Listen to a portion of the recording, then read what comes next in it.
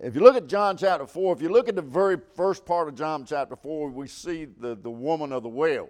And you would think that's a miracle, but it is, but it's not a miracle. The woman of the well came to the well. She was thirsty, and she met Jesus, and she got the living water. But look at John chapter 4, looking to start in verse number 46 tonight. Tonight, like I said, in John chapter 4, if you notice that in the first part, I told you about the woman of the well. She found sustaining and satisfying water for her soul. That's a great thing. And she goes, tells the whole village, come and see a man. And by the power of her testimony,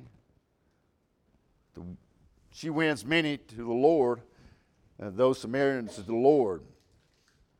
But here we're in the last part of chapter 4 of John. They call it the healing of the nobleman's son. But I like it. I try to look at it in different ways and try to.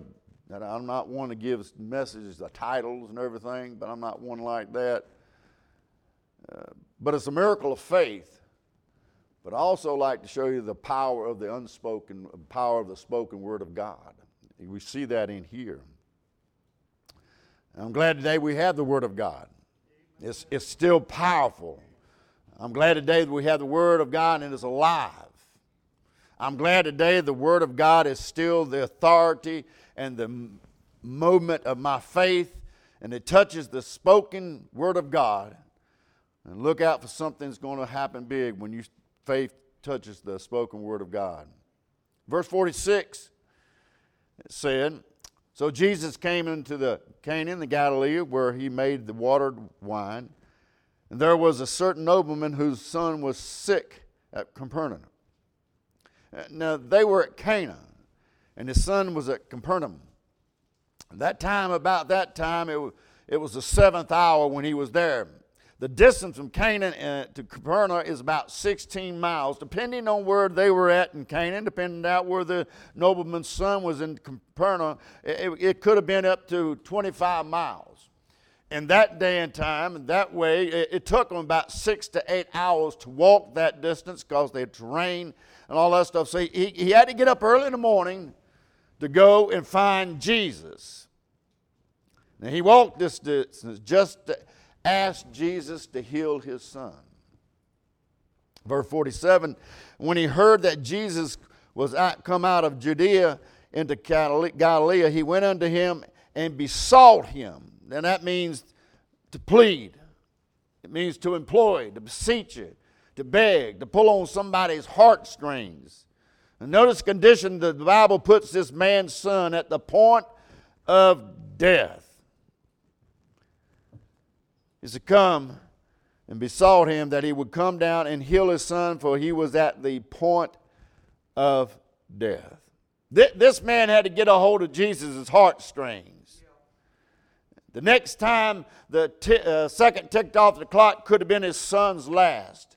The next heartbeat could have been his son's last. The next breath could have been at his son's last. This man had a desperate plead in his heart that he wanted something to be done. It was desperate. It was an urgent scene that we are looking at. And every step and every second of this man's journey meant something to him, and not only to him, but also to his son. Everything counts on what he's doing. Verse 48, then Jesus said unto him, except ye see signs and wonders, ye shall not believe. In other words, if I don't do something great in your physical presence, you're like these others around here, sign seekers. You won't believe. Jesus is not wanting to shallow faith. He's wanting true faith tonight that taps into the power of the spoken word of God. The nobleman said unto him, Sir, I come down ere my child died.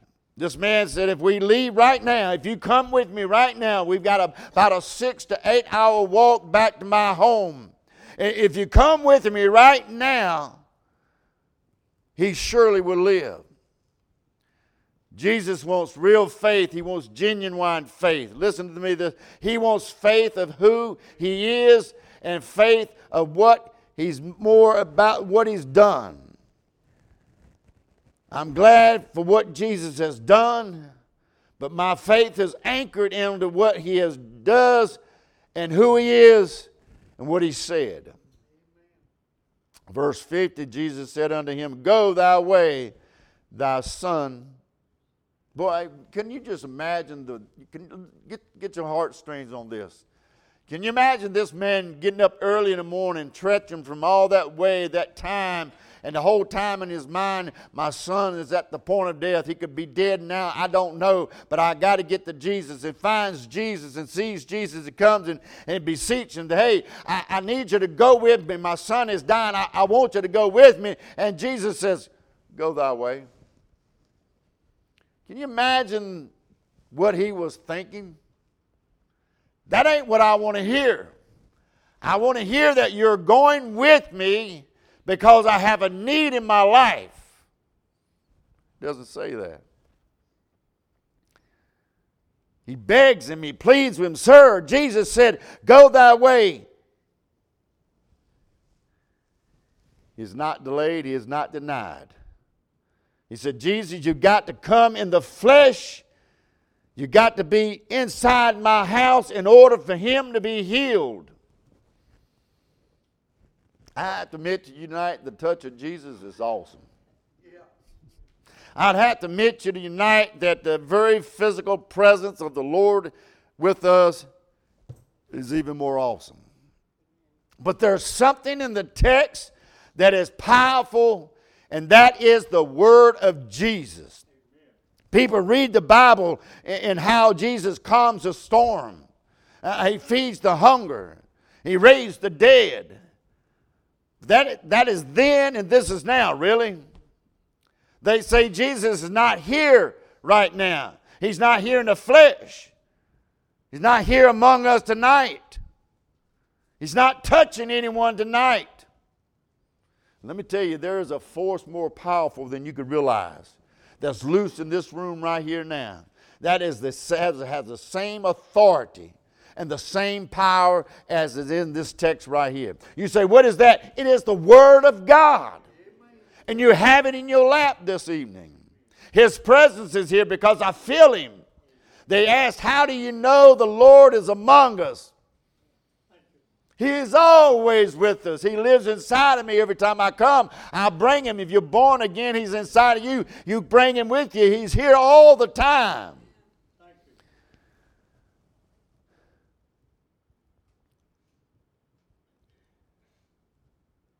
Well, Jesus, would you come? Would you come? The man has to be disappointed. He has to be really disappointed. Has come all this way, got up early in the morning, and made his way all the way through and gets to Jesus and hears, go thy way.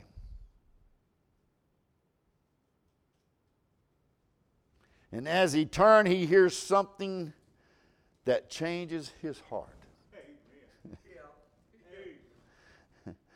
Thy son liveth. Jesus didn't go with him. Jesus didn't go to the house. Jesus didn't walk into the room. Jesus did not touch him. He just spoke it. Thy son liveth. It would be wonderful if we had Jesus here in a robe and sandals tonight, where all of us can reach out and touch him. And we can say something that is just as more powerful in our presence, has the same authority, and that is the Word of God in your lap you have tonight. The problem with the modern day Christianity is they have to see it to believe it. I got to observe it with my own eye. I've got to see it. I got to see you do this thing before I even believe it. If you got to see it before it does it, you ain't ever going to see it. I got to see it. I got to explain it. That's not real faith. This man didn't argue. He didn't beg him anymore. He didn't try to change Jesus' mind. He didn't say, well, think about it a little while longer. But notice the Bible said in verse 50, Jesus said unto him, go thy way, thy son liveth. And the man believed the word that Jesus had spoken unto him, and he went his way. And he believed the word of God. Jesus was spoken to him, and he went his way. I read the rest of the chapter, and he does find that his son is alive and is well. And Jesus never went there. Jesus never had to travel there. But he got what he asked for, because when your faith touches the spoken word of God, look out. God is about to do something for you. And as he was going down, his servants met him and told him, saying, thy son liveth. Wouldn't that's some great... I mean, you heading home, you've got the word from Jesus, thy son liveth. And I imagine he was going back down that road, and he's got to thinking, I don't know about this. I've got faith, but I don't know about this. My son is at the point of death. I'm putting everything in what he said. He said, thy son liveth. And then he meets up with his servants. They come to him and says, then he inquired he of them the hour when he began to amend. And they said unto him, yesterday at the 7th hour, the fever left him. Now, in Jewish time, the 7th hour is about 1 o'clock, and that's about the exact same time that this man ran into Jesus and was begging Jesus to come to his house. And he said, thy son liveth. At that time, the spoken word went to his house. Jesus didn't have to go. I believe that you would agree with me. This is not just a miracle of healing of the nobleman's son, but it's a miracle of faith. And then in verse 53, so the father knew that it was the same hour in the which Jesus said unto him, thy son liveth. And him himself believed, and listen, watch this, and his whole house. Yeah. This is again the second miracle that Jesus did, and came out of Judea into Galilee. Let us pray. Father, we just thank you tonight. Lord, we just thank you for each presence here. Lord, we just ask you to touch hearts, lift us, and encourage us. Help us to realize that your word is just as powerful as you standing here with us. For it's your word. And Father, we just praise you for that. In Jesus' name we do pray. Amen. If you're here tonight born again, child of God, this is what happened. The saving faith touched the spoken word of God. For whosoever call upon the name of the Lord shall be saved. How shall they call upon him if they had not heard? How can they believe on somebody they're not heard of? How can you hear and preach the word of God except they be sent? I don't know where you're at. I don't know what day it was, what hour it was, what you was going through your mind. If you heard it, and your sins has been forgiven, and your past has been erased, it is because the day you heard the word of God, and you were a sinner, and Christ died for your sins, and you trusted him, and that you believed in him, your faith touched the spoken word of God. Salvation came into your life, and if God said it, that's enough. You can take it to the bank on that. I believe it. The miracle, the power of the spoken word of God. I wished I could stand here and tell you that it has been great faith that has sustained me. I wished I could stand here and tell you it was my great faith that kept me going through troubles. Now, I would be lying to you. I have been in some times, I've been in some dark times in my life. I have been places that I did not want to go. I have been in some uncertain times. I've been in some troubled times. And I'm just going to be honest with you. When I got in those times in my life, I had uncertainty in my life. I started to have doubt in my life. I didn't understand what was going on. And I just kind of looked at Jesus and said, Lord, why is this happening? I don't understand. I had doubt about it. It's not my faith. It's not my strength. But it's what Jesus said to me. And it's what Jesus gave me. It is His power, His strength, His faith. That's what I'm leaning on. I know you have doubts sometimes. I know there's times in your life that you come around, there's doubts been in your life. There's been some situations in your life you just kind of shook your head and said, Lord, I don't know if I'm going to make it. I begin to doubt. Why God has even come to my life. I have lived in the darkness. I've lived in the sunshine of life. But it was nothing that I did. It was all God. Can I give you something to help you in those dark times that you have in your life? And they will come. They will come. Your faith seems to be far away. It seems like you cannot grab a hold of that faith. It's not even in your mind to think about God. I'm going to give you some good news. I want you to hold on to this, and I want you to grab a hold of this. When your faith seems to left you, when you just can't seem to pull yourself out, when everything looks bleak and it seems like everything crashing down on you, just like the four men that took the guy with palsy to see Jesus, when Jesus didn't look at him and saw his faith, he said, I saw their faith. Let me just tell you, when you get into the place in your life you're down and out and you don't know if you can believe, just get on the phone, call somebody else, because let me tell you what, I've got enough faith. When I'm not going through that stuff, I've got enough faith that you can call on. I say, you can ride my faith coattail and help you get through what you're going through. Don't try to face something by yourself. Don't try to go through something by yourself, because every one of us has got faith. Every one of us believe, and we can come together and we can just go together with each other. Your faith is my faith is your faith, and our faith is in Him. Amen. Don't try to go through something by yourself. I find that we try to do everything on our own. Amen. I am one of those. Listen, I am one of those. I'm going to try on my own to get something done. And if I can't do it, I ain't going to tell nobody. I don't want to tell anybody I can't do something. Although there is a lot of things I cannot do. Everybody says, well, you know how to work on cars? No, I stick the key, and if it doesn't start, I call somebody. I'm smart enough to know that. Amen? But I'm just saying, I'm one of those that likes to do everything on my own, and I don't want help.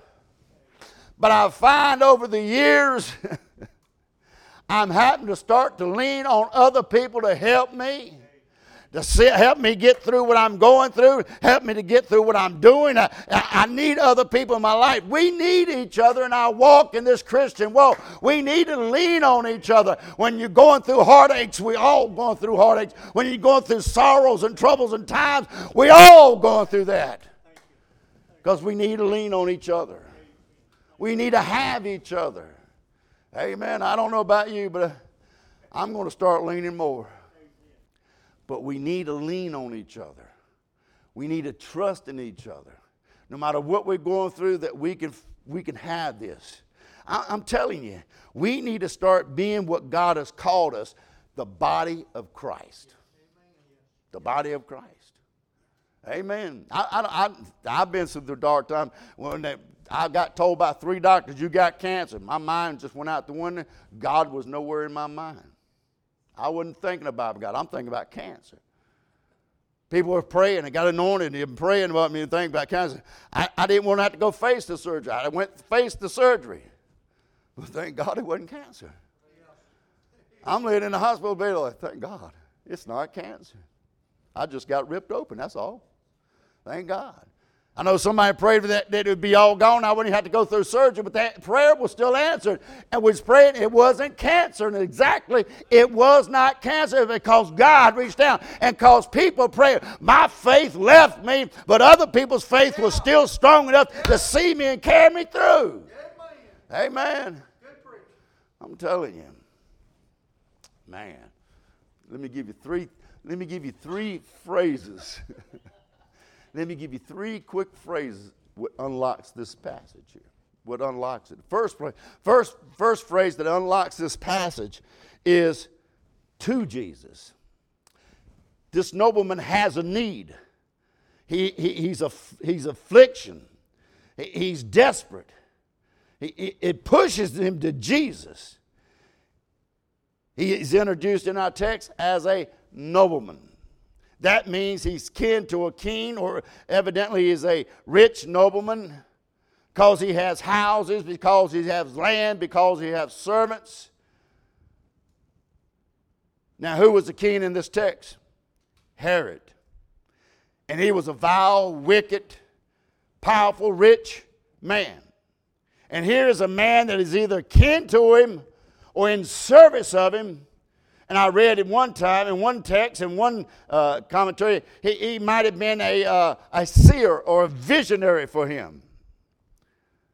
He is part of the biggest and most powerful political system at that time in this day. He's connected to the greatest financial wealth of his day. And he's connected to the best religious system that has to be offered in this day. Here's the man that's got political connection. Here's the man that has got financial connection. And here's the man that has the religious connection. He could even have the king come to his house. He could have the most powerful businessman come to his house. He could have the rabbis all come to his house. The most expensive medical care could come to his house. But none of these worked. And I got to thinking about that. Here's a man that could just reach out and grab anything he wanted. But nothing seems to be working. His son is not getting better. He's got all these medical people coming in looking at his son, and he's not getting better. He's not getting good. He's got these priests coming in praying for him, and he's still not getting better. He's getting worse and worse. Where did he hear about Jesus?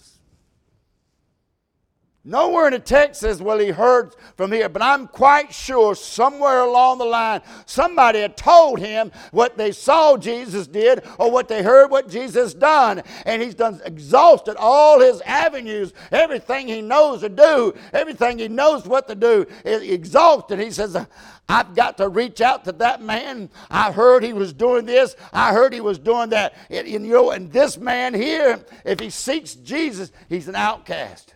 If he's looking for Jesus, they're through with him. He's burning his bridges. He cannot go back to him because they don't like Jesus. They don't want Jesus. And here is a man says, my son is at the point of death. I've got to do something. I am desperate. I'm in need. And says, I'll seek Jesus out. I'll forget about the finance. I'll forget about the position. I'll forget about the land. I need my son to be healed. And if these people can't do it, Jesus can.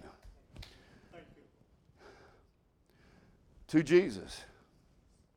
What pushes you to Jesus? Your need. You get in a desperate position. It seems like things are caving in on top of you. Let me say this. If it's not pushing you to Jesus, where's it pushing you to? Amen. I'm just saying. This man could have just said, you know what? I got the best of everything. I've had the best of everything come in and check. There's no hope. There's no hope for my son. But somehow, he heard about Jesus. He says, I'm going to go that way. Something is pushing me to Jesus. Something is, my need, my desperation is pushing me to Jesus. Let me just say this. How many of you have been in a position where your desperation, you've done exhausted every avenue you could, and you just say, Lord, I've got to get to Jesus. Here's this man, he did. Everything in his life was pushing him towards Jesus. His son's sickness was pushing him towards Jesus. From Jesus. His faith prompted a miracle from Jesus. His faith, y'all ain't getting that. His faith prompted a miracle from Jesus. Amen.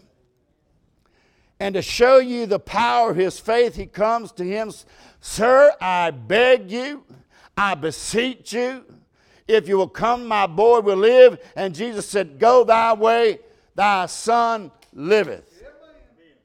And his faith is so simple and yet so strong. He said, okay, if I got to go to get it, then I'm going to go.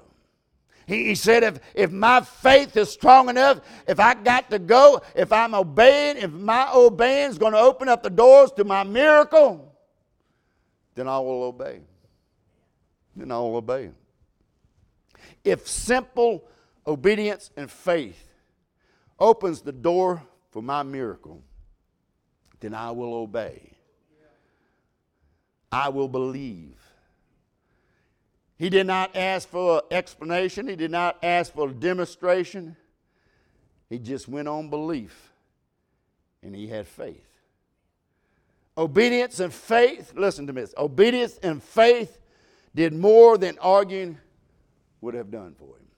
He could have stood there and argued with him. No, I need you to come with me. I need you to come with you. But by the simple act of faith, by him, Jesus saying, Go thy way, thy son liveth. By the simple act, he said, I will obey and go and believe. That simple faith unlocked that miracle in that man's life, and his son was touched, and the fever left him.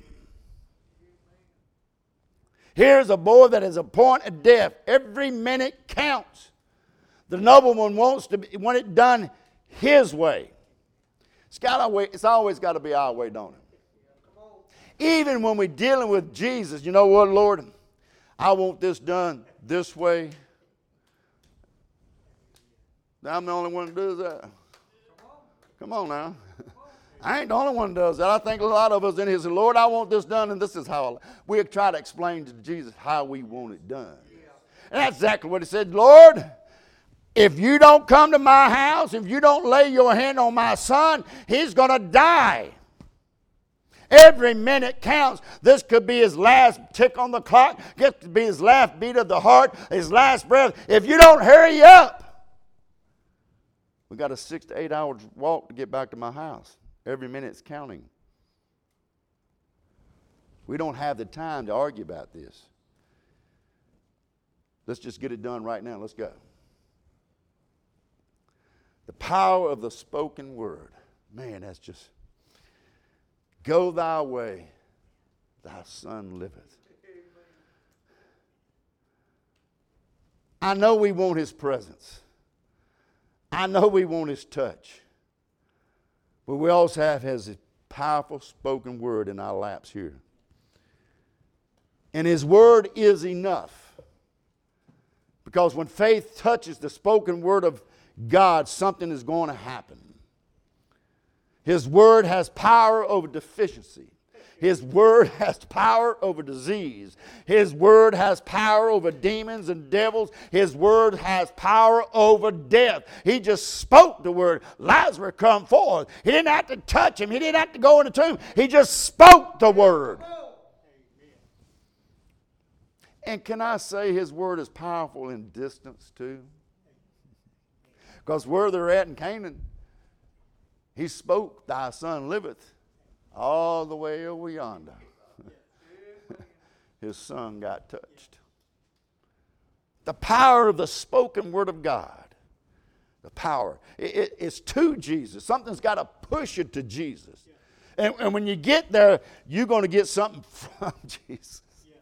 I have never been to the altar that I didn't get something from God.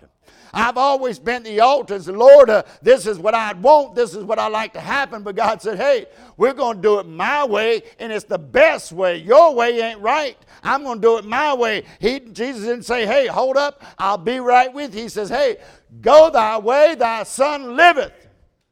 Just the spoken word got the job done. He got something from Jesus.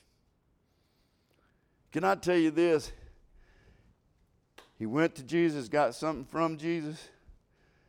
There's something going to get something for Jesus. Watch what the text says. What he says here. Watch what the text says. His faith produced miracles, produced fruit for Jesus. Because the Bible said, Jesus spoke to him, thy son liveth, and he himself he believed, and his whole house believed. Isn't that wonderful? The basics for a miracle is faith. The blessing of the miracle is fruit. Do you know why God saved you? Because he wants fruit. You know why God is blessing you? Because he wants some fruit. You know why God saved you? You know why God saved you? You want some fruit. God delivered you because he wants some fruit from you. Let me just say this.